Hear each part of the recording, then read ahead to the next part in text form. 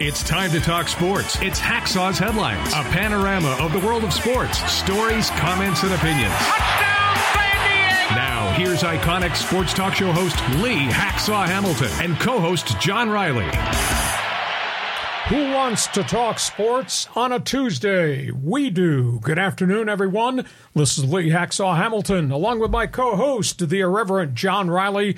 We welcome you to Tuesday bonus coverage. This is Hacksaw's Headlines from our Dixieline Lumber and Home Center studios in San Diego. John, we have an enormous amount of topics on the table. Things are exploding, changing almost hour by hour. But before we get started with the hot topics on the table with the bonus podcast, let's remind everybody what happens at the end, because we are clearing the decks. We want you to be part of this show with what we came up with the idea.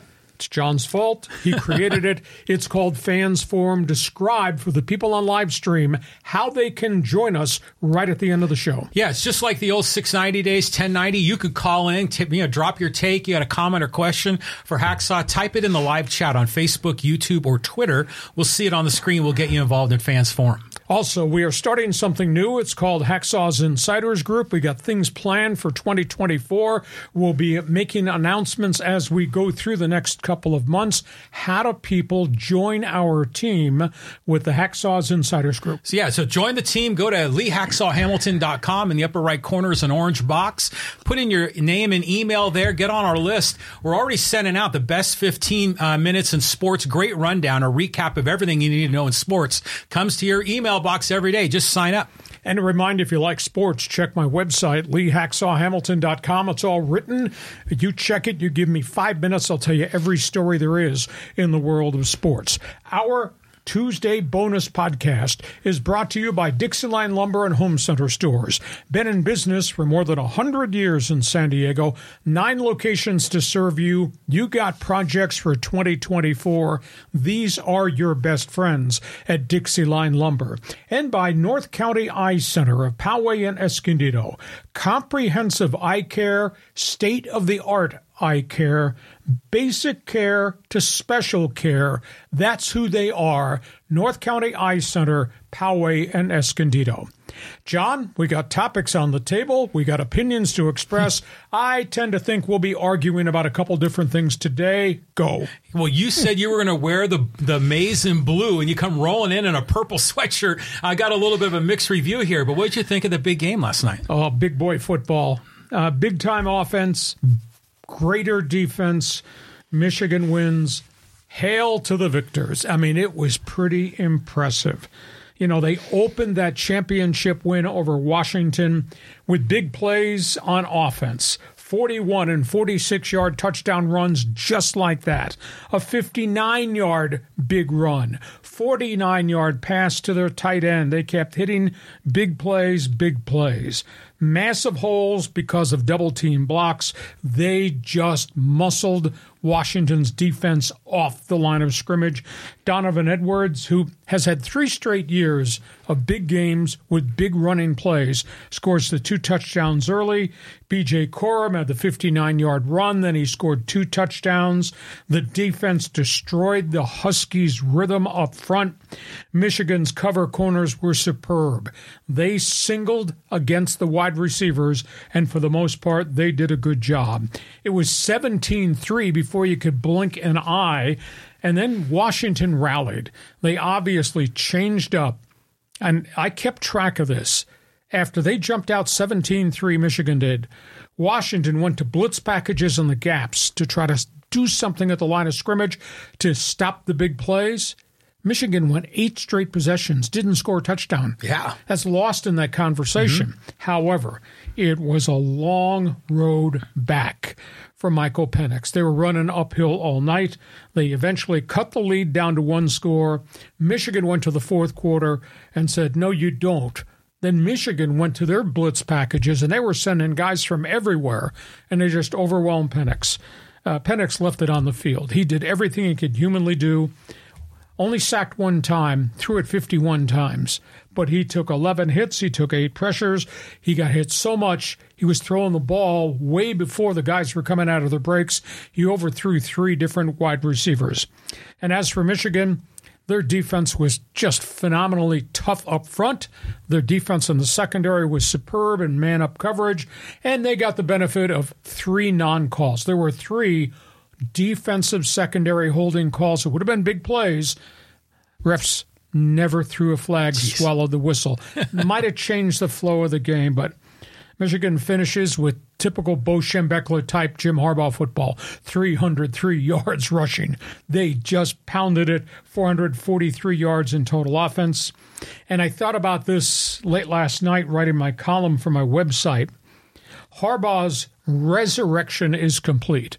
You know, he was hired in place of Brady Hoke. Brady Hoke had been hired after the retirement of Lloyd Carr. All those guys had been hired after Schembechler retired. Harbaugh almost got fired. In 2020, John, they were 2-4. They were losing to Ohio State. Mm-hmm. They were getting out-recruited. And there was a huge uproar. Is this the right guy in Ann Arbor? He changed his coaching staff. And in a 3-year span, he went from sub-500, which nobody ever did at Michigan, to the national championship. So he's accomplished an enormous amount in Ann Arbor, and obviously now the topic of conversation shifts from this victory to what is next for Jim Harbaugh. Phenomenal season for the Washington Huskies. Unfortunately, they're going to lose Penix. They're going to lose an awful lot of players here who graduate from Kalen DeBoer's team. Your thoughts, Michigan? Your thoughts, Washington? Your thoughts, Harbaugh? It was an awesome event. You know, it's just must-see TV. I was rooting for the Huskies. It didn't work out. Penix clearly looked hurt. I mean, did he break a rib? Has there been any post-game report on that? No, but I think he might have had a hip pointer. He took so many wicked shots in the fourth quarter, and he just stood in there trying to make the plays. But Michigan, they were so physical up front. And then they decided they're going to send the world to get that quarterback. And in that fourth quarter, went with the blitz schemes. I said, this is impossible. They can't protect him. And that's where all these penalty flags then started to come. Their offensive tackles just could not hold up. And even when they put running backs or tight ends in to blitz block, those guys got steamrolled in pancakes. So give Penix a lot of credit. What a courageous guy to hang in there. What a phenomenal season he had. But hail to the victors. That was some performance of big boy football. It was a can of whoop ass in that fourth quarter, especially. Now, there have been some comments on social media, you know, on our YouTube channel. People saying, this is before the game, they said Michigan's going to roll them. Washington's never faced anything like this. In fact, when Washington and some of these other Pac-12 schools merge with the Big Ten, you know, they're going to get their head whooped by the lower tiered Big Ten teams like Rutgers and Indiana.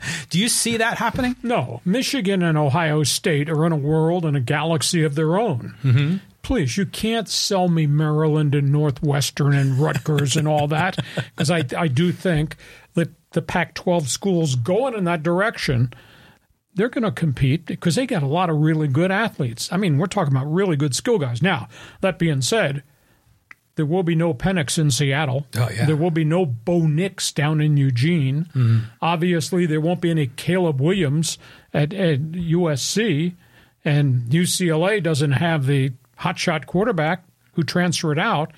So the schools that are migrating to the Big Ten are not going to be quite the schools we saw in the year of the quarterback this past fall. But it'll be fascinating to see what they do. But Michigan, Ohio State are in a different world than virtually anybody else in that conference. Yeah, that makes sense, actually. I got you there. Of course it does. I said it. Yeah, of course it does. You know, the other thing that I was thinking about during the game is that was the same arena or stadium where they had the basketball Final Four. Houston. When San Diego State was there. And you see the size of that football field, and you thought, man, when they put in basketball, that was like a postage stamp in the center of the stadium. But, you know, Houston's rolling 2 national championships in 2 different sports within less than 12 months. Yeah. And by the way, they still have the Astros, and they got one of the hottest, got to see this team, Houston Texans. So things are kind of cool in the city. Yeah, no doubt about it. Yeah, Houston's a good place to be these days. Okay, we go from college football. Boy, are there a lot of things to talk about here on this board about the National Football League. Yeah, just a ton here. The playoffs are going to start. Playoffs? You talking playoffs? Yeah, so who's in, who's out? Let's talk about, first of all, what happened this past weekend. Buffalo beat Miami. Josh Allen did it. Tua could not. Josh Allen was unbelievable. He had 3 turnovers early. He threw 2 really bad picks in the end zone. It was flashback. You're not doing this again, are you, Josh? And then he fumbled the ball in the second half. However, when they needed him to get something done, he ran the ball 4 times in the fourth quarter for first downs. Keepers, screwball, dive plays. The guy's a gamer. Guy's a big-time player. Josh Allen was the reason Buffalo won. Tua had bad throws. Tua got knocked around. Tua threw an interception. Miami's got a bigger problem. Tyreek Hill is banged up. Jalen Waddle is still not back from the high ankle sprain. Mostert is hurt. And here's the thing. I just can't get this out of my head. As dynamic as Miami is, leading the NFL in yardage and all that offense, they are 1-5 when they play good teams. Wow. 1-5. So Buffalo took out Miami. Houston, Indianapolis. These Texans are the real deal. C.J. Stroud to Nico Collins. Who? Nico Collins got 106 receptions. C.J. Stroud's the top rookie quarterback, I think, now in the history of the National Football League. Deb Singletary, who Buffalo didn't want to keep, has had a whole bunch of 100-yard games running the football. Will Anderson, the other number 1 pick Houston had aside from the kid quarterback, has had a magical season, and like he's everywhere making plays. I'll talk about the final play call. Here's Indianapolis going all the way down the field, try to win this game. John Taylor lugs the ball 8 times in the final possession, and they get down on the doorstep, and Shane Steichen, facing a 4th down play, 4th and a yard, 4th and maybe a half yard, pulls John Taylor. What? Yeah. Really? John Taylor, who had 188 yards rushing, is standing on the sidelines with his head coach. And they have the quarterback, the gunslinger, Gardner Minshew, deep drop, throws it out in the left flat to a third-string running back, clank, drop the football. I mean, I thought it was a bad play call. You've pounded it. Why would you not give it to John Taylor one more time, get the first down, and then hope you can go in with 1:05 to go from 3 yards out and get the touchdown?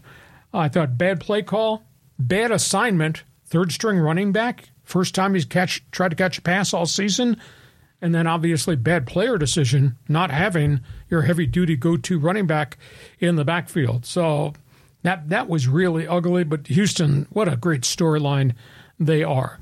Third game, Pittsburgh-Baltimore. Now, Baltimore sat Lamar Jackson. Baltimore sat a lot of people.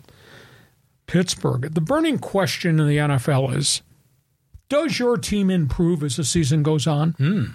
If it does, considering how badly Pittsburgh started, if it does, that's a credit to that coaching staff. For sure. Mike Tomlin has never had a losing season. Now, he's still taking a lot of heat. He's only won 3 playoff games in 13 years in Pittsburgh. But he got these guys to 10 wins. And back in September when you and I were bemoaning what was going on, 10 wins Pittsburgh? That's not in the same sentence. But hey, Mason Rudolph manages games. He might be the starting quarterback next year in place of Kenny Pickett. He just plays consistently. Had a great career at your favorite place, Oklahoma State. The Cowboys. Yeah, they had a great career there. Najee Harris really picked it up the second half of the season. Charles Pickens, they finally rediscovered that he was still on the roster. Throw the ball to number 14, and they did. Deontay Johnson climbed out of the doghouse. Now the Ravens played a lot of their defense in this game, and the Steelers managed to post that victory. So they get to the playoffs. Tennessee, Jacksonville. Jaguars just absolutely fell apart. The Titans, I guess it's a farewell statement for Derrick Henry. I mean, he ran for something like 153 and maybe his final game in Tennessee. Best game he's had all season. And been a very good team. Injuries at offensive line. Had to play the backup quarterback, Will Levis, who I think's got a future. Might have been Ryan Tannehill's last game. Jacksonville just in an utter state of collapse. They lose 5 of their last 6. Trevor Lawrence had 3 different significant injuries in a 4-week span. And you could see this past weekend, it was like he was shot-putting the football. He had no velocity. He had a big wind-up, which is not not his delivery. That's too bad, but they're going to have to do some rethinking about whether they have quite enough. You know, what's complicated, they lost Christian Kirk for half the season, and he was their big play guy. So a very disappointing end there in Jacksonville. They lost 5 of their last 6. Rams 49ers, what a coaching job, I got to say, by Sean McVay. He rested his vets to get ready for Detroit. Puka Nacua has 106 receptions as a rookie. He broke all the rookie wide receiving records in the NFL that go back to, I think it was 1964. Bill Groman of the old Houston Oilers had over 100 catches and over 1,000 yards his first year. Puka destroyed all those records.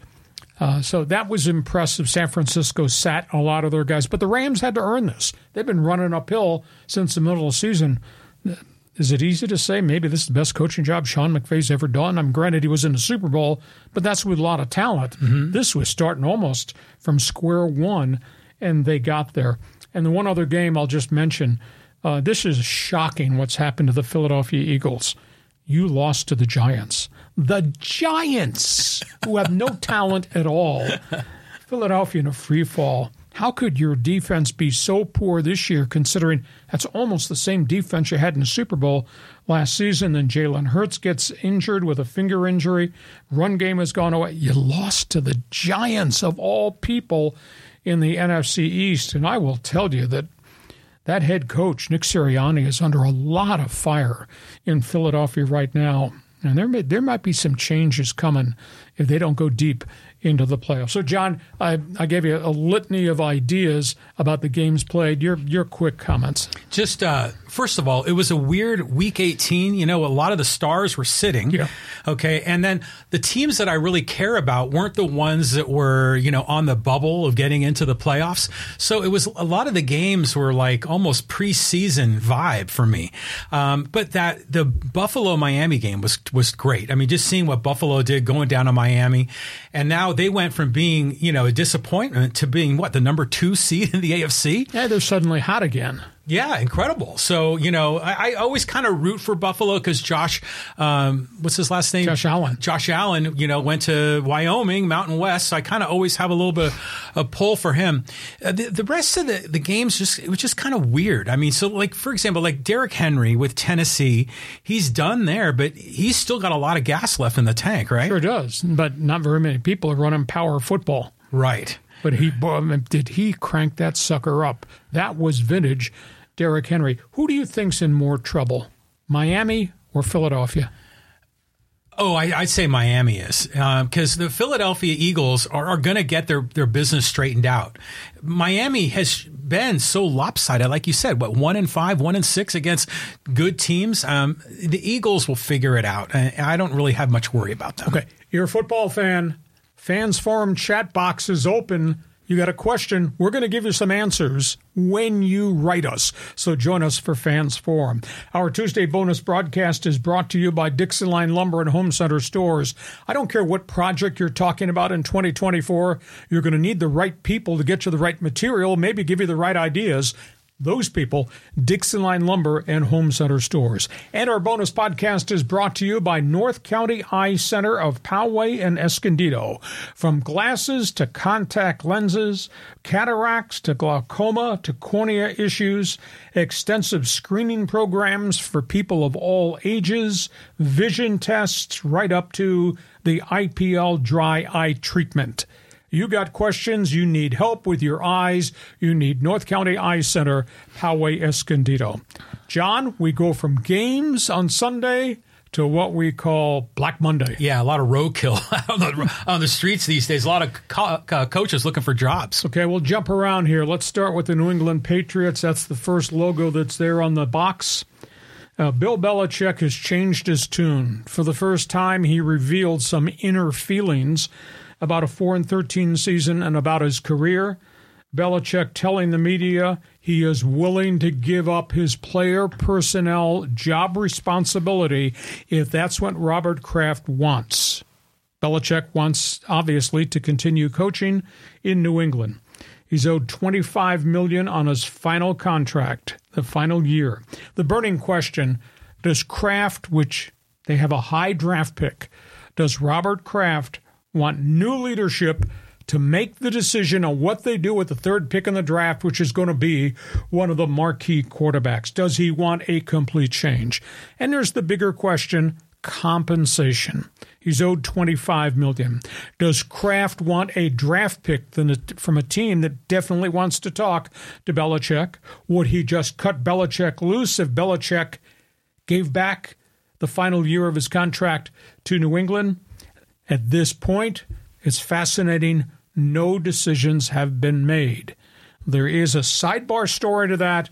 Longtime linebacker Jared Mayo stayed with New England, stayed with Belichick. Most people of the opinion he is the potential head coach of the Patriots, if not another NFL team. So Kraft may hire a general manager. Belichick serves the final year. He may hire a general manager. Mayo takes over immediately. If Belichick gives back the final year of the contract, or some club is willing to give New England some form of draft pick compensation for Belichick. All things Foxborough, what do you think? That was interesting with what we're hearing about Belichick, because how old is he? He's 71. 71. So, that's a lot for a 71-year-old man to be running player personnel and a head coach. I mean, he's probably at the facility from dawn to dusk every day. And so maybe is he thinking, I'm going to give up my player personnel because really I don't know if I'm in a position to handle it anymore. If you're Robert Kraft, how do you handle a separation from the greatest of all time?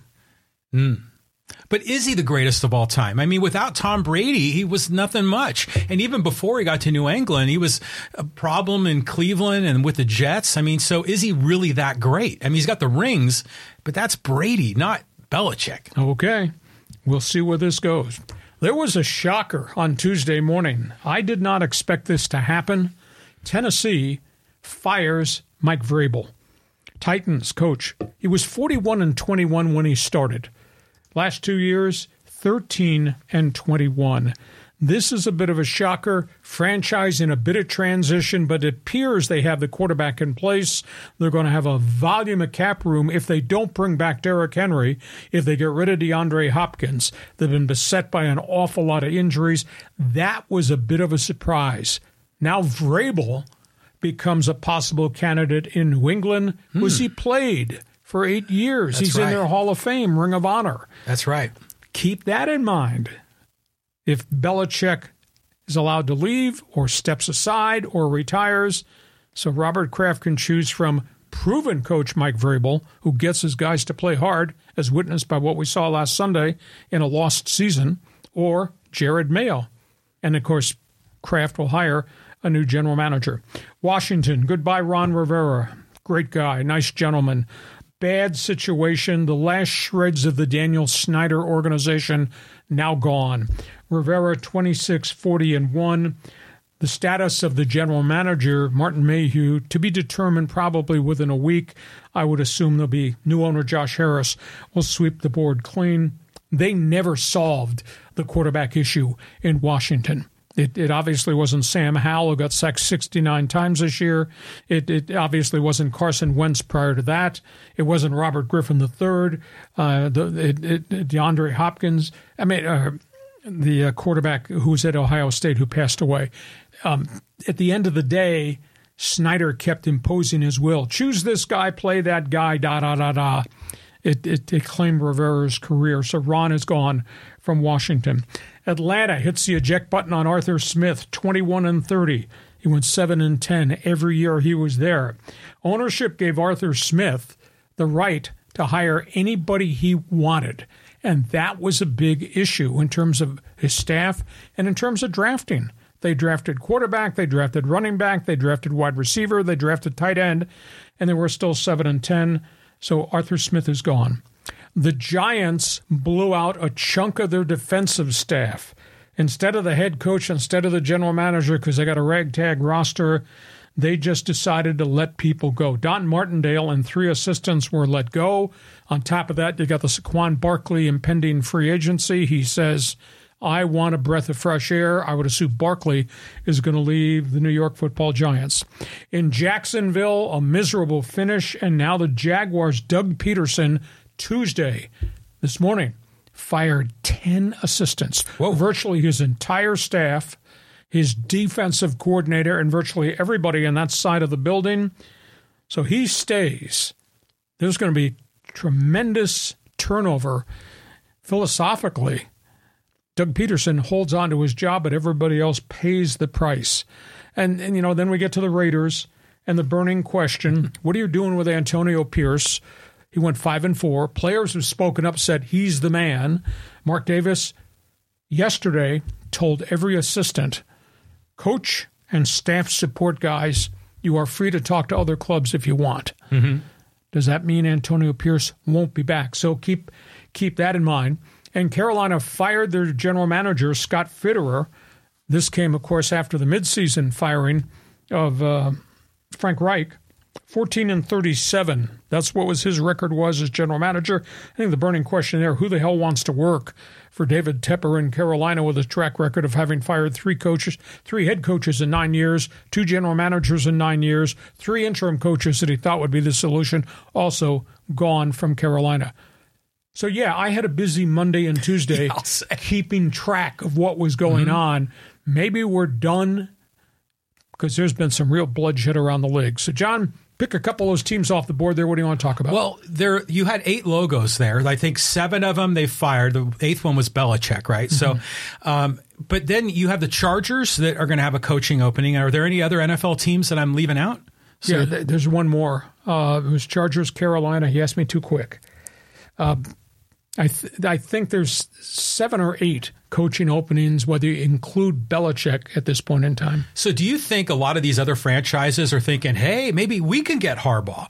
And if Harbaugh is the sexy name that are all going to compete for to get, then who's the number 2 or number 3 coach that's on the hot list? Because it seems like Harbaugh is a miles ahead of everybody else on their wish list. I think Harbaugh can choose any job he wants, and now he can start interviewing because he's a college coach. The other teams have to respect the Rooney Rule and the structure of who you interview, when you can interview them, and how many minorities do you have to interview for these positions. So Harbaugh is hot candidate 1, but hot candidate 1A has to be Belichick. If Belichick and Kraft part ways, then Belichick can go somewhere else. Washington, Carolina, possibly, maybe the Chargers. But Belichick, I don't think, is coming in to be anybody's general manager and coach. Mm-hmm. He's coming in strictly to be a head coach there. Now, in terms of the other hot candidates, we spin back to the question we talked about last week. What's the difference between giving a veteran coach a second chance or have the veteran coach have the words recycled coach stapled to his driver's license? Right. Retread, yeah. So it's a burning question. Dan Quinn, Dallas, reinvented his career. Mm-hmm. Raheem Morris, defensive coordinator, Rams. A lot of people really interested in him. Brian Flores, who's great defensive coordinator, suing the league. Oh, that's right. But he's a candidate that I think some people will take a look at. So you got veteran coaches who didn't get it done somewhere else, now back in the mix. And then you got this year's Flavor of the Month hot coordinator.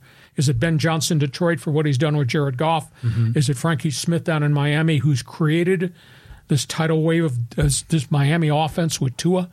Going to be fascinating to see. But I think Harbaugh is 1, Belichick status is 1A, and then the coordinators, and then the guy is deserving a second chance.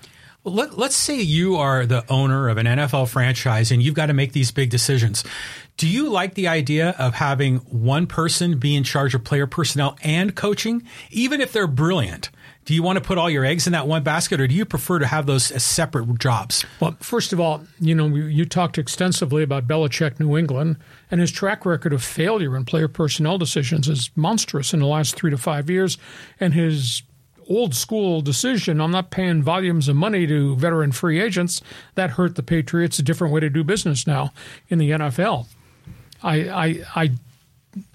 In terms of Belichick, he had a lot of administrative people beneath him that did all the scouting and all that. Now, he might well have had the final say as to who were drafted after he took all the info from those people out in the field. So it's not like he was the only one that was looking at tape or interviewing players, etc. There was a whole infrastructure there.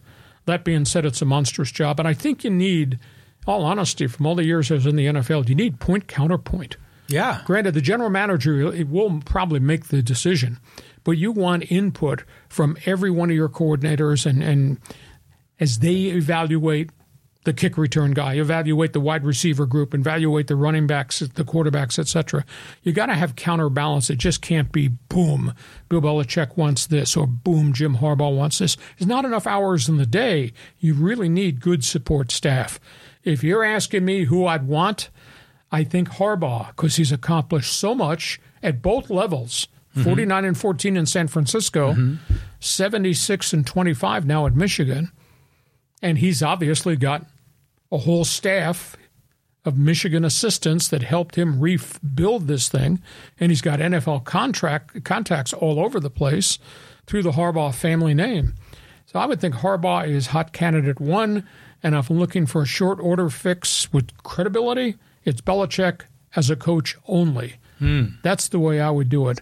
My third name on the list is Dan Quinn. I think he did a great job in Seattle. That's when I first met him as a defensive coordinator for Pete Carroll. He went to Atlanta, had some success, actually got those suckers into the Super Bowl, and then it fell apart. Has reinvented everything in Dallas defensively.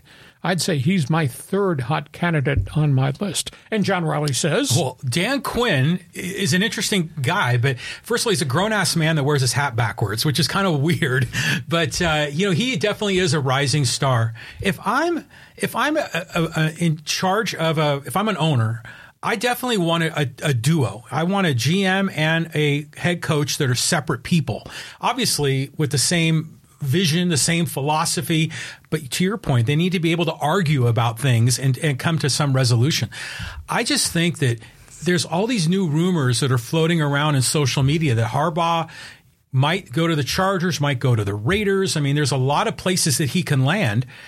And then I wonder if people are going to really want Belichick, because you'd only have him for maybe a couple of years, even if everything went really well. So, what's best, for the long term of your franchise? So it may be the Ben Johnson or the Dan Quinn giving these coordinators either the first bite of the apple or their second. I think the other piece of the equation, ownership. You look at the laundry list out there of jobs open, Spanos. I mean, they're irrelevant in the L.A. market. However, I think the Charger job's excellent because they got Justin Herbert. That's item one. Yeah, but they also have Dean Spanos. Washington. Now, the cupboard's bare. Right. That's a big issue. But they got like $78 million in cap space, and they got a new owner, Josh Harris, who has a history, because he came from the NBA, of putting whatever it takes to get it done, to get this team on the field, on the table, get to the playoffs. I think Josh Harris and the Washington job, but the cupboard is bare in there. Well, did you see the news how Josh Harris hired the GM of the Warriors to help in that search? As a consultant. Yeah, so like NBA guys kind of getting into the NFL. It's kind of interesting. He also got an NFL guy, Rick Spielman, as a counterbalance to the hiring of Bob Meyer to kind of lead the drive. Right. So you got Washington. Third one, Atlanta. That's a great owner, Arthur Blank.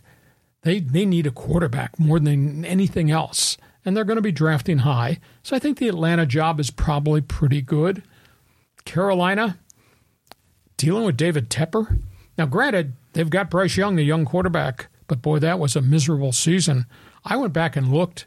In the last 7 games for Carolina this season, Bryce Young threw touchdowns in only 1 of the final 7 games. Really? It might be the worst modern-day offense I think we've ever seen. So I don't know how good the Carolina job is, because the owner's a crazy man.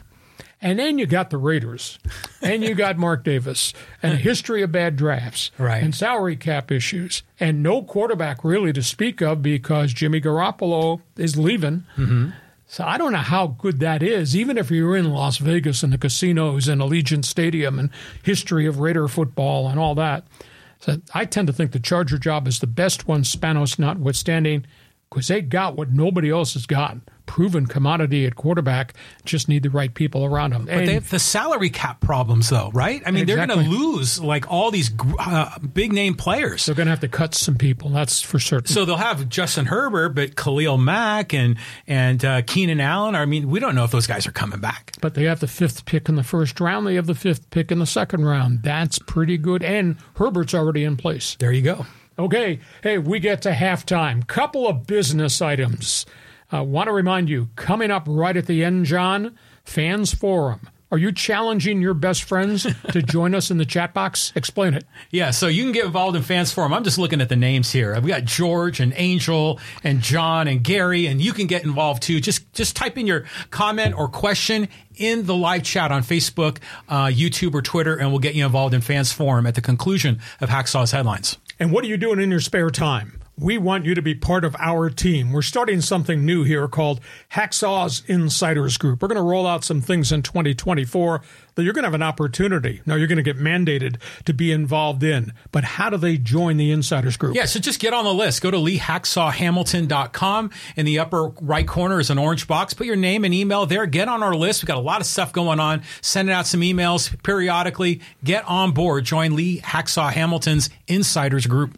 And check my website because I write on it every day. And by the way, since we're working so hard on behalf of this podcast, which is exploding, over 4,000 subscribers in about 14 months, and all the stuff we're doing on social media, you are allowed to give us a thumbs up. You are allowed to give us a 5-star rating because we do like that. So we hope you'll be part of our team. We get to halftime, brought to you by Dixie Line Lumber and Home Center Stores. John, multiple choice exam. Dixie Line Lumber. Help you with your cabinet projects, help you with your patio lighting, or help you with windows, or all of the above. All the above. Doors, windows, kitchen, bath, decking, plus it's a hardware store, plus it's a lumber yard. So if you're doing any renovation in your house, you can go there, you can talk shop with, guys in the lumber yard, or you can go work with the designers. They'll help you plan out a kitchen or a bathroom remodel. You got projects? Your best friends, these people, Dixie Line Lumber. And our Tuesday podcast is also brought to you by North County Eye Center of Poway and Escondido. 11 specialists there to serve your vision needs, 4 surgical specialists too. Serving the North County since the 1970s, North County Eye Center. You have problems with your eyes, you want tests done on your eyes, you need glasses, you need contacts, you need procedures. Talk to them. North County Eye Center, Poway and Escondido. Back here with our Tuesday bonus podcast. We covered all things football. We want you to join us in the Fans Forum right at the end. If you got questions, we've got answers. We go from that. We go to baseball. And this is not a good story. No, it's not. I've been getting little piecemeals of this deal about Wander Franco. What's the latest?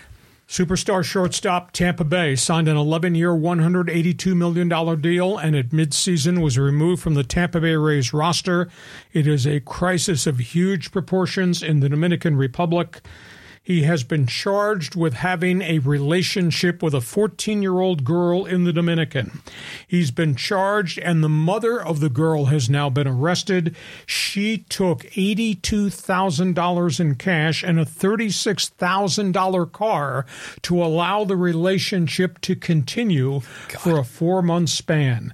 He's also under investigation for relationships with, quote, 2 other minors. He's not been charged in that case. He's been on baseball's administrative leave.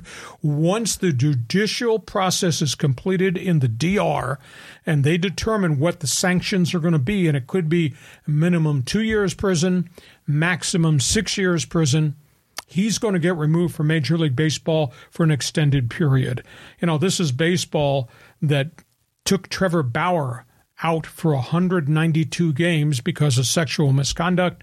This is baseball that removed the Pittsburgh relief ace Felipe Vasquez. He's serving a 3-year prison sentence for the exact same charge that Wander Franco is under investigation for. This is a really ugly story. I don't think he's going to play baseball for a chunk of next season, if at all next season, but the Dominican Republic court system has to come up with the decision as to what type of sanctions they hand down to him. The fact that the mother agreed to, quote, allow her 14-year-old daughter to have a relationship with a baseball player and took all this money, wow. Well, first of all, Trevor Bauer is innocent. He was set up by a gold digger and got scammed. But Wander Franco, I mean, yeah, it's like the mother is like selling the daughter into slavery or something like that. It's crazy. Wander Franco is a damn fool. I mean, the guy's making hundreds of millions of dollars on his contract. He could have like his selection of any beautiful, intelligent woman out there. And yet he has to go for these 14-year-old like girls. I mean, come on, man. What are you doing? I mean, just foolish on his behalf. I think he's going to probably be found guilty in a court of law. It's got to be, because he's even boasted about it, how he knew it was a risk, but he did it anyways because he loved everything about it. It's like, come on, man. Absolutely. And when all the bank accounts and all the canceled checks they have, he was paying the mother on a monthly basis. Yes. So the relationship could, it's staggering. You may be a great player. It does not mean you're greatly intelligent. Exactly. Period, exclamation point. Crazy story. Go from that, because there is still baseball free agency out there. And here we are marching towards mid-January, John, and boy, there's a lot of guys still out there on the open market. Yeah, look at that big board there, man. I mean, there's like a lot of big names. Well, the bigger question, who's got any money left to sign guys? Did guys make mistake by staying out of free agency so long, hoping there might be a better deal coming? The Yankees are in on Blake Snell, but I can't see the Yankees giving Blake Snell of the Padres a 7-year contract at $25 million per season. Outside of, I guess, the Garrett Cole contract and the Yamamoto Dodger contract, why would you give a pitcher with all those miles on his arm, already having had elbow surgery, a 7-year contract? But Snell is still out there. The Mets were in on him. They seem to be out of it. The Angels seem to be out of it. I don't know where San Francisco is, because they haven't made any real significant deals outside of the Japanese free agent that they signed. Jordan Montgomery, I think is going back to Texas. He has shopped himself around. Right. And I don't think people are willing to give him length of years. Mm-hmm. I think they're willing to pay him $20 to $25 million.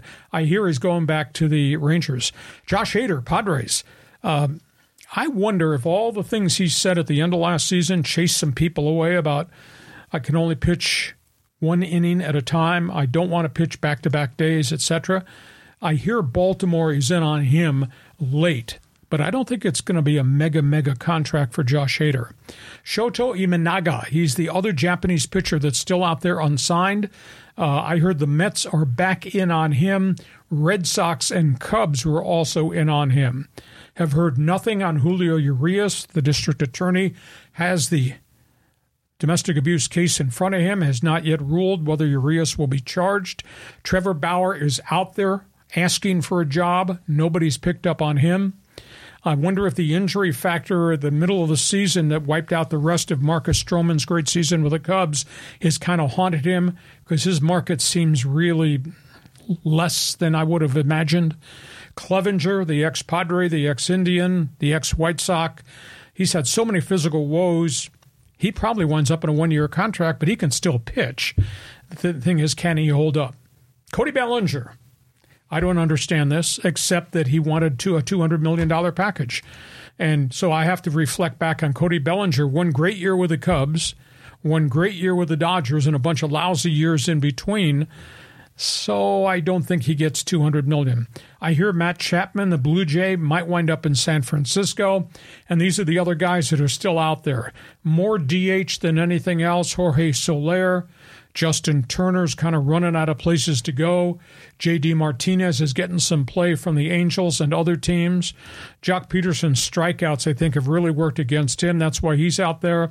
And super utility guy Gio Urshela, he had over 300 for the Angels, but I'm surprised he's not gotten more play, but maybe he's more of a part-time player Maybe he doesn't have the great gloves, so he's got to go to a DH situation. So, John, that's a lot of names on the board. Pick a couple there you want to yak about. Well, first of all, the Angels need to get Snell, right? I mean, that makes just too much sense. That's 7 years? Yes. Artie Moreno needs to step up and replace Shohei Ohtani. It's called credibility. Yes.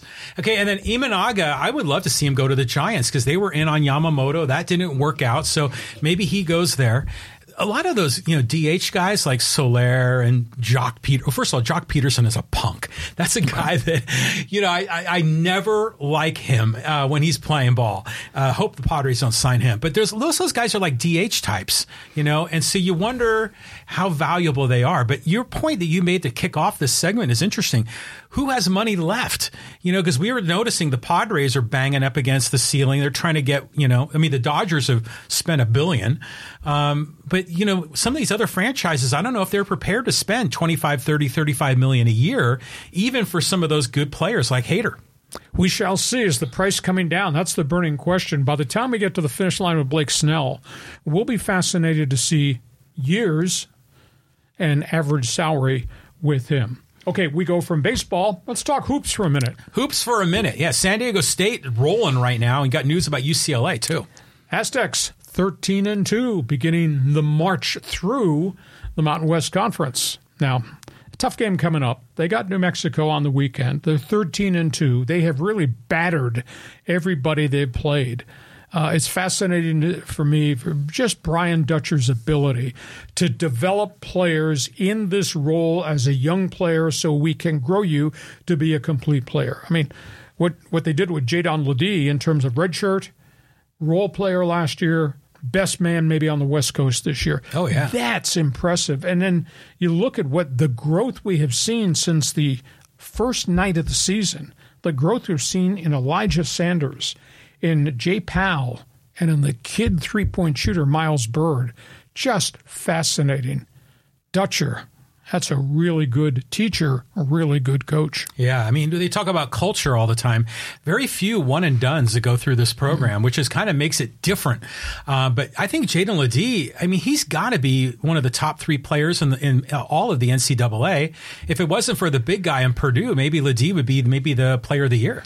But I think if we project Ledee to the NBA, I think we're projecting power forward and not projecting post player. Well, and that's what he wants to be. He wants to be the guy that can hit from the elbow, hit the three on occasion. I mean, he's going to be a great pro, and I'm just thrilled because the Aztecs have, I think like 4 guys in the NBA right now, maybe more, and Ledee is definite. Or else the Chargers could sign him and maybe he can play tight end. Okay, so we go from that coach, Brian Dutcher, and that program at San Diego State, to this coach, Mick Cronin. That place, UCLA. I would have never imagined this was ever possible. UCLA, which lost a lot of players, guys opted out, went to the NBA. They are in trouble. They've lost 8 of their last 10. They are 6-9 on the season. They've dropped 4 in a row at Pauley Pavilion where the people are A, booing, and now B, not going to games. This is Pauley Pavilion. And he went nuclear after back-to-back losses to a lousy Cal team and to Stanford. His post-game press conference with the media was brutal. He threw his players. He buried his team, tossed them under the bus. It's not him, it's on them. I've never heard a coach say that, especially to a newly constructed roster that includes 4 Euros that you went across the seas to get with promises that these kids were going to be great. Among his quotes, this young team has to learn. You can't learn, you can't then apply it in games. The rate of progress of you guys, 0. Hey, don't call your mommy and cry. And hey, don't go to the transfer portal. There's 1,900 guys already in front of you. He's buried his team. How's he going to rally this with that type of attitude towards a really young team and a collection of European players that are trying to adjust to culture, academics, and this level of basketball, which is really different? And then the intangible, John, what kind of message does it send to every other recruit or a parent of a recruit that might consider going to Pauley Pavilion to play at UCLA. You want to play for this guy? I don't understand what Mick Cronin's doing. Please explain it. Well, it's ridiculous because you should praise in public and criticize in private. And when you throw your guys under the bus, I mean, yeah, you're right. That doesn't reflect well on the culture and the organization. You would never see Brian Dutcher do that or Steve Fisher do that. I mean, not in a million years. But, we've always thought really highly of Mick Cronin and his history. And, up until now, he's been pretty well received at UCLA. In fact, you were saying UCLA might go to the Final Four with that talent. It's not working out the way they had planned, but come on, man. I mean, you got to handle that job differently. You can't be throwing your guys under the bus while you're in front of the public. It's just nuts. You're supposed to be a leader. Exactly. You're not supposed to bury these kids. They are kids. Exactly. And I can't imagine how hard it is for the big forward from Africa who's moved here. Played well early, really struggling. The kid from France, the kid from Turkey.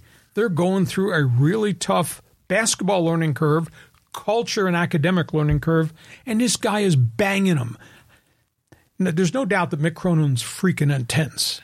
He's always intense at UCLA. Prior to that, Cincinnati, he was unbelievably intense, but he got results. I've never seen a coach just do this to his own team. Well, plus the academic workload at UCLA is no, walk in the park. Exactly. So these players have a lot on their plate. So we go from college basketball to hoops. Yeah. Golden State Warriors. I mean, some big news here. The end of a dynasty, end of an era? Yeah, I think end of an era. In 1 week's time, they welcome back Draymond Green. Steve Kerr helped put him into counseling. Draymond Green went through intensive anger management counseling. He went and met with Commissioner Adam Silver and wanted to retire, said, I'm done. Silver talked him into coming back to be a leader, to be an ambassador, to be a key member of Golden State. So this is a very fragile situation that Kerr's got with Draymond Green. He's got a problem with Chris Paul, CP3, fractured hand, gone 8 weeks, and he was supposed to be part of the glue to hold them together. He's got a problem with number 1 draft pick, John Kuminga, who they've been grooming. Kuminga goes public this week. I can't play for this guy. I'm not improving under this guy. They're going to trade Kuminga? That was supposed to be part of your future. He's got a problem with Klay Thompson, last year of the contract. A lot of injuries. This guy's had a really nice career. They offered him a 2-year extension, but they wanted him to take a pay cut from $43 million to $25 million. Klay Thompson said no. He's still not playing well. And then nobody's playing any defense. I thought I'd seen bad defense from the Detroit Pistons, who are 3-33. The other night against Toronto, which isn't a great team now because they're trading players away, Golden State gave up 78 in the first half to Toronto. Whoa. Steve Kerr, he got a lot of problems on his hands right now. I don't know if they're all his making, but he's got a lot of problems. Well, the Warriors have been on a run now for, about 10 years or so? Sure. Maybe a little more than 10, 11 or 12. A lot of mileage on Curry and Thompson. Oh, no doubt. But, you look at all the other, blue blood franchises like the Lakers and the Celtics, even when they are at their best, they only go 8 or 10 year runs. And then, the players get old and then they have to, flip the roster over. So I think you're right. I think this might be the end of an era. But, good on Silver for trying to lift up Draymond Green because he needs that kind of support. He's got some, soul searching to do in terms of how he wants to behave in public and what he wants to be known for. But I think if he would have hit the eject button, that would have been a bad look for the Warriors, for the NBA, and for Draymond Green. Well, Steve Kerr said right out of the gate, we are not going to bury this guy. Yeah. We're going to help this guy. Exactly. And they put him into, I want to say, 28 days of counseling. He missed 12 games total. Mm-hmm. And then they welcomed him back. Now, that being said, we'll see if he controls his emotions on the court, or is this conversation going to be replaced by the next conversation, why did you do that? Yeah, we're going to find out. Okay, we go from NBA basketball. Boy, interesting stories in hockey. Hockey. We got the Blackhawks, you got the Leafs. What's new? Let's start, first of all, with Toronto. I don't know how they're going to pay all these guys. Toronto's leading scorer is William Nylander. He just signed an 8-year, $92 million contract. That's more than $11 million per season. And this is a franchise that's already paying volumes of money to superstar Austin Matthews, Mitch Marner, John Tavares. It's hard to believe that Toronto is still beneath the salary cap. or maybe it's next year they go into salary cap hell. But they signed Nylander to an $11 million plus per contract, which is just above what Austin Matthews is getting, which is just above what Mitch Marner is getting, and which is just above what the veteran John Tavares is getting. It's absolutely amazing. In Chicago, we talked about Connor Bedard, number one pick, the 18-year-old. Oh, yeah. He's had a really good rookie season. Nice. And he flies, and he's gifted, and he's got all types of shots, and it's like open ice is all around him every time he gets a puck on a stick. He got plastered at center ice by a New Jersey Devils defenseman, fractured his jaw. Ooh. It was a jolt. It wasn't a cheap shot. He didn't hit him with one of these, but he hit his shoulder into Bedard's shoulder, and the hit went up and fractured his jaw. So he's gone 6 to 8 weeks. Blackhawks were beside themselves. I mean, it was almost a riot on the ice against New Jersey after Bedard went down. That's a big issue there. And he's the only thing they got in Chicago. So that's a big, big setback. Okay, so we go from money and cheap shots to a trade that came out of nowhere. Yeah, the Ducks making a deal with the Flyers. Yeah, this is a stunner. It's a stunner from both sides of the country. Anaheim traded their top young defenseman, Jamie Drysdale, who's been in the NHL since age 18. They traded Drysdale and a number 2 pick to get the top young sniper for Team USA's national team. His name is Cutter Gauthier. He's from Sweden. He's playing at Boston College. Philadelphia drafted him a year ago. Kid's got 13 goals for BC already as a 19-year-old, and he scored 26 goals in international competition for the U.S. national teams. The Flyers say they drafted Gauthier with the 5th pick in the draft. The kid said, I will sign. Then the kid decided he'd go to Boston College. As an 18-year-old, Flyers said, okay. Then the kid came back and said, I'm not signing in Philadelphia. And the Flyers kept the line of communication open as this kid went to BC and started to really play like a superstar. The kid stopped talking to him. He refused to meet with their scouts. He refused to return phone calls and texts. So Philadelphia's coach, John Tortorella, who's just this side of being a hothead every minute of every day, John Tortorella goes public and says, that's okay. We don't want you here now. Mm-hmm. So they trade Gauthier to the Ducks. Who's on the Ducks? Sweden rookie Leo Carlsson. Mm-hmm. Really good hockey player. Nice. Granted, he's hurt right now. So the Ducks pay a price, but the Ducks have so many young defensemen up there and a bunch here they're trying to groom with the San Diego Gulls. So Gauthier goes to the Ducks.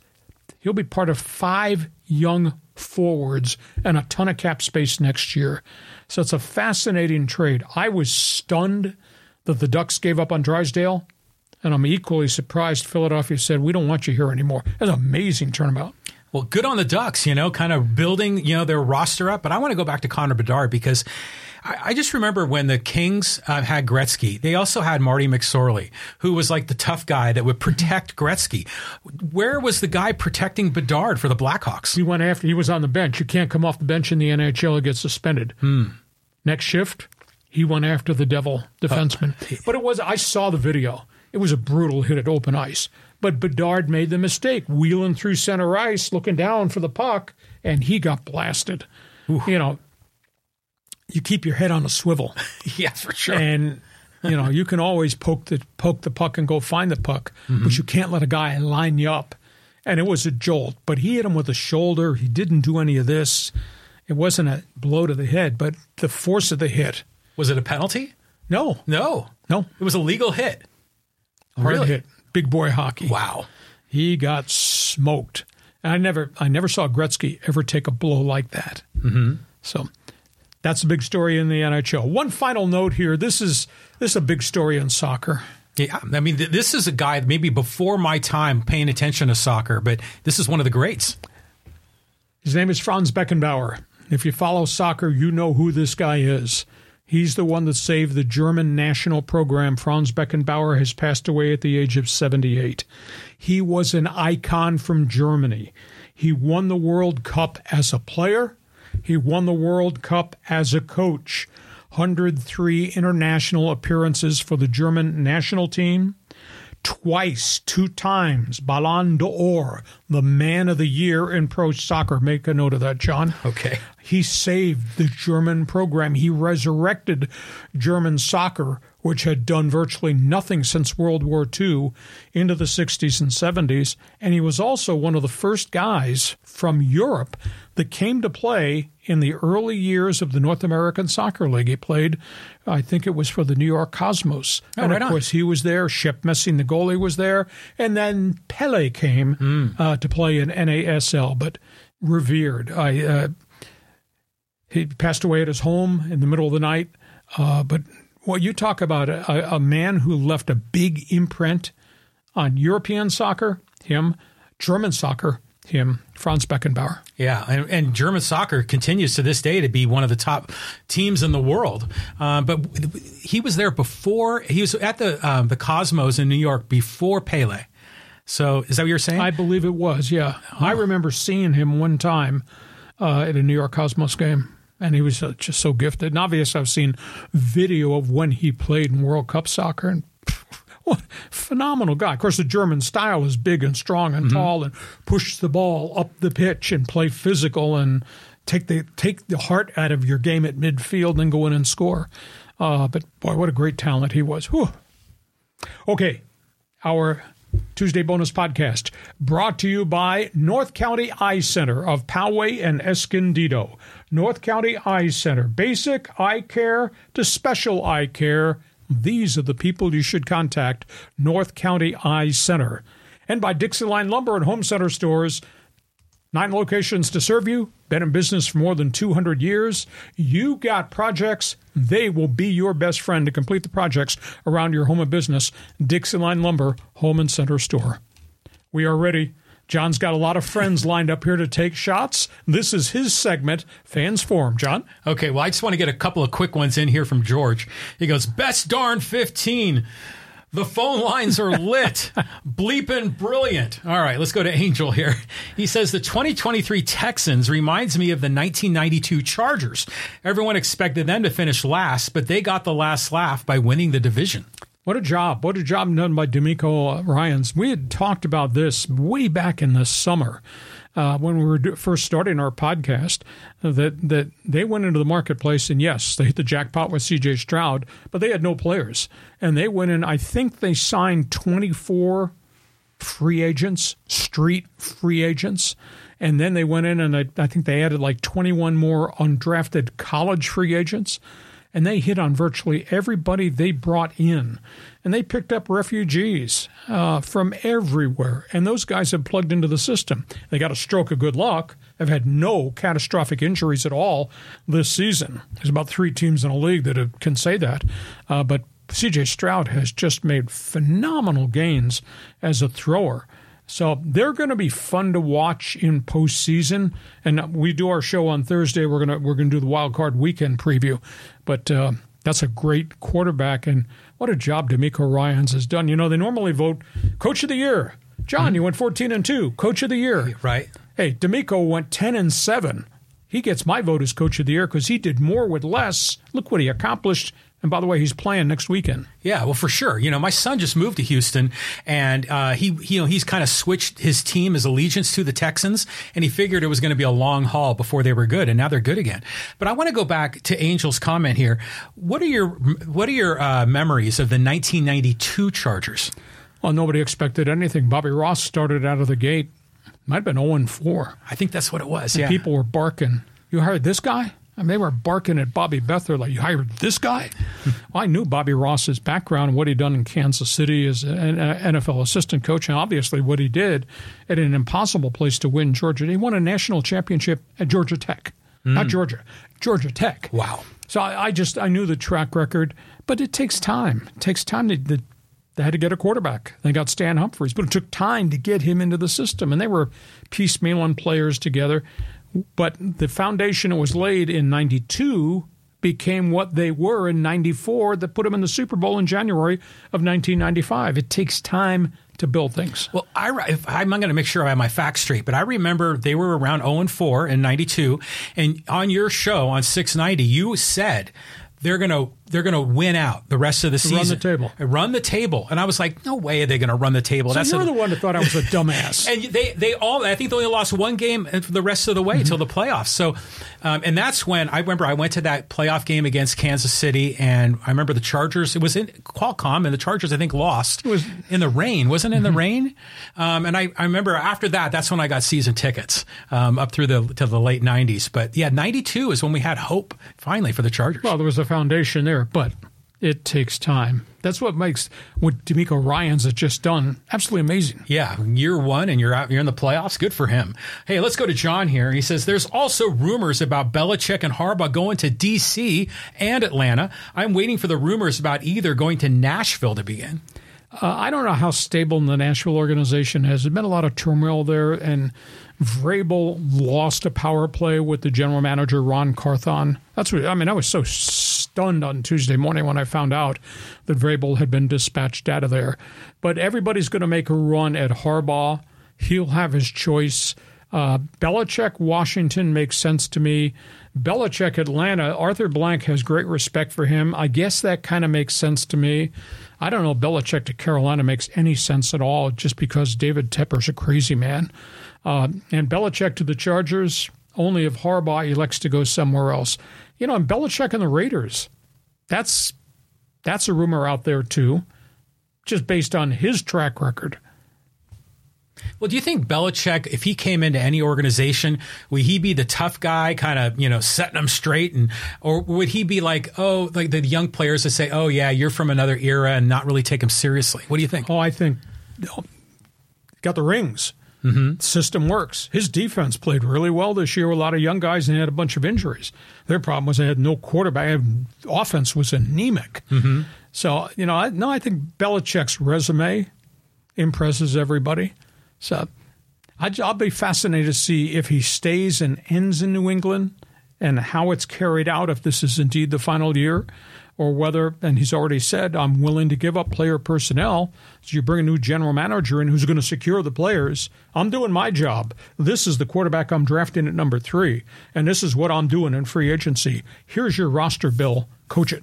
It'll be a very different world in New England going forward, but he's already said he's willing to give up the player personnel part of the equation. What's interesting is usually you see players at the very end of their career go to another team and only hang around for a season, if that. And I'm wondering if Belichick is kind of a similar thing, kind of like how Joe Namath went to the Rams or Johnny Unitas went to the Chargers. Yeah, but those guys are at the end of the career. I think what you do is you go back and look at New England. Veteran players, great veteran players who you thought were, quote, hanging on, they want to win a ring. Oh, that's true. Yeah, like Seau was another example of that, right? Seau, Rodney Harrison, Randy Moss, Corey Dillon. They went to New England to be coached by that guy because that guy puts teams in the playoffs and gets them to the Super Bowl. Not without Tom Brady. Oh, that's true. Next question. Okay, let's go here to Gary. He says, nobody wants to work for Spanos. Eli was right. It's interesting that Gary brings that angle to the conversation. I thought about this morning. I don't know anybody who has left the Charger organization that feels good about having to leave. Everybody was peeved. General managers, coaches, players, employees, just broadcasters. Every relationship that they touch ends up really bad by the time you get to the finish line. Is that them? Is it the culture of Team Spanos, first family of football in last place? Or is it just the nature of the NFL that everybody gets to the end of the road somewhere? Well, I remember when that all went down, and San Diego fans are like appalled. Like, how could anyone say they don't want to play for the San Diego Chargers? And now we look back on it, and it's like, yeah, they were right, I mean, Eli went and won, 2 Super Bowls, and Phillip Rivers never lived up to the potential, largely because the supporting cast around him wasn't good enough. Well, Rivers, Gates, Tomlinson might be the exception to my statement, but that's because Father Time's clock ran out on those superstar players. But organizationally, just never able to put good people around them. And the good people they had leading them, they all got fired. Fired the Hall of Fame general manager. Fired a Hall of Fame coach.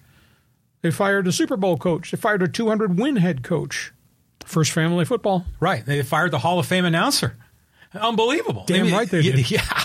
Okay, move on. Moving on. Let's go to 4RXLA. MLB needs to do something about these mega million deferred contracts the Dodgers are giving. What happens when the deferred payments are due? Well, the total revenue in baseball, like the NFL, like the NBA, like NHL, goes up every year. You will have expiring contracts. So when the deferred payments come up in 2036 for Ohtani or these other guys, Yamamoto, etc., all these other contracts will be off the books. Now, I don't think we're ever going to have a salary cap in Major League Baseball, but the luxury tax will stay in place. So there's great revenue there. And keep in mind the international amount of revenue the Dodgers will pull in from Japan Airlines and all the other corporate sponsors with Pacific Rim ties. It's going to be enormous. It's going to be like a $50 million boost in sponsorships. You go to Dodger Stadium, you tell me how many Pacific Rim companies will be advertising at Dodger Stadium this year because of Showtime and Yamamoto. Oh, yeah, for sure. And I expect when I watch a game behind home plate and when they have the ads there, we're going to see a lot of Japanese writing. It's definitely going to be a culture shift there. That's exciting, I think, for Major League Baseball and this internationalization of the sport. But, you know, how are they going to make these payments? You know, that's one of the things you wonder about is $68 million just to one guy, you know, passing out. The Dodgers are probably going to have no problem with it. That's over a 10-year window, so it's only $6 million a year. Okay. You know, that's a utility man on a roster. That'll be fascinating. I think the bigger issue, and this will be another argument for another time, the bigger issue is it good for baseball that if we have 7 marquee teams and 25 other cities that just have teams that can't compete with the 7 marquee. That sounds like the NBA, right? Yeah. And the NBA is pretty successful. Now, granted, NFL's got that revenue sharing model, but I don't see Major League Baseball going that way at all. Okay, we move on. Okay, we got another, actually a great baseball question here. This is from Ben. He says, any insight on Mark Sweeney being let go? Well, I've been told that this has all got to do with the Bally bankruptcy and the TV deal. That Mark Sweeney is not coming back. I've been told that Annie Heilbrunn is not coming back. They're all victims of budget cuts because MLB has now taken over the broadcast. I don't know what Mike Pomerantz's status is as of now, but we're 30 days away from spring training, so we'll get to find out. They didn't do anything wrong. They did good content. I thought the Padre TV package was cool. I thought it was diverse. It was dynamic. I like all those people. But at the end of the day, when MLB had to take it over because of the Bally bankruptcy, they looked at the volume of money spent and said, okay, we'll get the Padres through 2023, but in 2024, the structure is going to change of how we're going to operate, and they're reducing the number of employees that are part of the game day broadcast. But they didn't do anything wrong at all. They did good TV, but they got caught up in the bankruptcy, and it's happening other places. I think there's at least 11 more baseball teams that have an uncertain TV contract situation that's still got to be resolved as to whether MLB is going to take over the streaming service and just run the thing like they did last year with the Padres. I thought Major League Baseball did a phenomenal job, but they knew going in that there was a lot of trouble with Diamond Sports and Bally Sports in terms of probable bankruptcy, and they had put their foundation in place. They hired 3 Fox executives to operate what would be MLB streaming, and then the Padres were the first one in, and you got Arizona, you got Texas, you got the Pirates, you got the Reds, you got the Indians or the Guardians. There's a whole bunch of them out there that still have issues. But baseball, they did a phenomenal job in about a 3-month window that this might happen to put that thing in. Because outside of the channel change, you didn't notice anything different about Padre baseball. It was still what they had been in the past in terms of serving the fans. They did a great job. Well, the game was the same. But I liked that pregame show that they had, and in their postgame show, I thought Pomerantz and Sweeney did a good job. And remember a number of years back, they had the Padres Social Hour, where they would kind of hang out near the gift shop, and they'd bring guys in, sit on the couch, and talk. That was kind of fun too. But then I remember all of a sudden, there's no pregame, and it felt a little weird at first. But, Sweeney is an interesting character because he has great insight of the game. Obviously, a former player has had success, but there's a lot of fans that just don't like him. They didn't like his commentary. Sometimes I wonder if people are just so in love with Mark Grant that when Sweeney was doing the color on occasion, he just never lived up to Mark Grant. He was different, and I think the fans bagged on him. Well, I think you can have point, counterpoint. I don't want cheerleaders every minute of every day. I want somebody that's going to raise questions about why this situation exists the way this situation exists and express an opinion. And I tend to think they do. I thought Sweeney did a great job of pointing out this problem with that team or that player. Not to be critical. He was a player. He hit 212.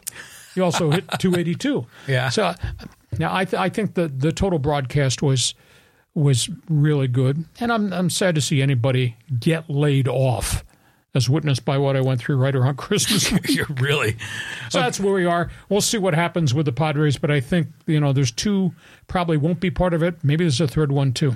Well, let's see. We got another Dodger comment here. This is from Dave EK. And by the way, Tim Todd wants more Dodger discussion. So Dave says, Bellinger won't get $200 million because he's a mammoth pothead. It's obvious in his Dodger years. He can be good if he's straight. Well, they fixed him at Wrigley Field. I mean, he did have a big bounce back season. What did he hit? 306, 27 home runs. Because those 2 prior years, that was misery. Now, Scott Boras, the agent, said, well, that's got to do with the shoulder and maybe it wasn't rehabbed correctly. Hard to say what's fact, what's fiction. At the end of the day, that was a lot of money to pay a guy hitting 197 or 206. That's why the Dodgers let him go. And a lot of other people say, okay, which is the real Cody Bellinger? What we saw early on with the Dodgers, the MVP season, what we saw last year at Wrigley Field, or the bunch of junk in between. So price tag's probably coming down on him. I am surprised. I hear Toronto is back in the conversation, which surprises me because I think the Blue Jays need pitching. They don't need another bat, although Matt Chapman obviously is not going to be re-signed. So Bellinger will sign. The thing is, just like Blake Snell and these other guys, what's the term, years, and what's the dollar value? Well, it's interesting with Bellinger because we always kind of focus on the ups and downs with his bat. But the dude defensively, center fielder, he's actually very good. Yep. And I always forget that because I first thought of him mostly as a first baseman. But yeah, there'd be video shots in the dugout of Bellinger, and the dude had glassy eyes, and you were kind of wondering what was going on. But if he's got his life straightened out and he's working out and he's focused on playing ball, yeah, he may be worth it. Let's get a couple more in here. Okay, let's get some social media comments here. And let's go here about a little Jim Harbaugh discussion. This is from G. Green and says, yeah, man, hire Harbaugh. 3-6 against his rival, 2-7 in bowl games, lost 27 games in 9 seasons at Michigan, didn't do squat at Stanford, created the misfit Kaepernick, has been suspended twice for lying and cheating. Yep, great hire, LOL. Empty the bank for him. G.G. Renee standing on the sidelines. Oh, he's over there on the street corner by himself. That's the only negative that I've heard about Jim Harbaugh. I'll throw this at you. He has had enormous success. However, he wears people out. And his relationships, by the time he gets to the finish line, aren't real good. I know about USD, and I know about Stanford, the finish line, and I know about the end in San Francisco. And we're looking at a bit of a story here in Ann Arbor that nobody's talking about. That's the posse. That's the sheriff at the front door in Ann Arbor. Those NCAA violations are investigating COVID recruiting. And I know what they just did to the University of Tennessee for the exact same stuff. I can't believe Michigan's going to get tagged here for COVID violation. Now, whether Harbaugh knew, that's another question. Nobody quite can understand how junk can go on in that football program, and him, being a control freak, not having any knowledge of it. But, I mean, the record is the record. And by the way, look what he put together in Ann Arbor, and look what they did with that game last night. Well, I don't think any NFL teams are worried about the, alleged cheating at Michigan with Harbaugh. They just want a winner. But I'm surprised that Harbaugh survived the season because he was suspended twice. Mm-hmm. So, I'm amazed that he was able to coach there at for the championship game. But, if the Chargers sign Harbaugh, it's going to fail. Something is going to go wrong because of the Chargers' track record. You just can't give up the word chargering, can you? No, not at all. I mean, I just kind of root for them to kind of choke. It's funny that way. All right, here, let's go to Masando. He says, Riley and Kiffin and other coaches have no right to say anything about players leaving or sitting out bowl games, seeing as they have done the same thing, leaving at season's end and leaving their kids hanging. The vast majority of players go to these universities to play for the coaches, not for some sense of loyalty for the school. Then the coach bails because they got a new gig and leaves them high and dry. And now these kids are doing this. They complain? Well, I think there's utter chaos, and I think it's been destructive to football. And I do think we're doing this podcast 1 year from tonight. I think the transfer portal will be different. I think the NIL will be different. I think the NCAA is going to get an antitrust exemption from Congress that will help them take total control. Players have a right to obtain money. Players probably have a right to transfer.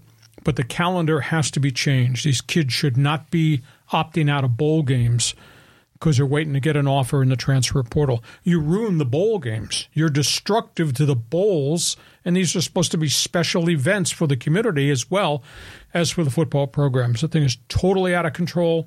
It'll be brought, I really believe it's going to be, Masandro, I think it's going to be reeled back in by the NCAA within one calendar year. Well, I think Masando brings up a good point because there's hypocrisy, because Riley left Oklahoma right after the regular season, and they had to bring in Stoops to manage or coach the bowl game a few years ago. So that ain't right either. So, yeah, I think the whole NCAA needs to get their house in order. John Riley's found Christianity while doing this podcast with me. The stuff that comes out of his mouth, right versus wrong. Let's do another one here. All right, let's go here to a little Padre comment. And this is about the Wusuk Go. And he says, what credit is there to give A.J. Preller? He's leaving us in a big hole with no center field or left field. Yeah, please don't give me a starting opening day lineup with Profar and Azukar in your outfield slots. But he went out and he got people he could afford, and I think that's the big issue. And he got two really good players from Japan, and he's got pipelines there. He knows these scouts there, and you've heard me use the phrase boots on the ground. That's all part of Padre baseball, scouting everywhere to find guys, and he convinced these guys to come here at a little bit different price tag. They got very affordable pitchers. And I got to believe these guys can pitch at this level, which will help you.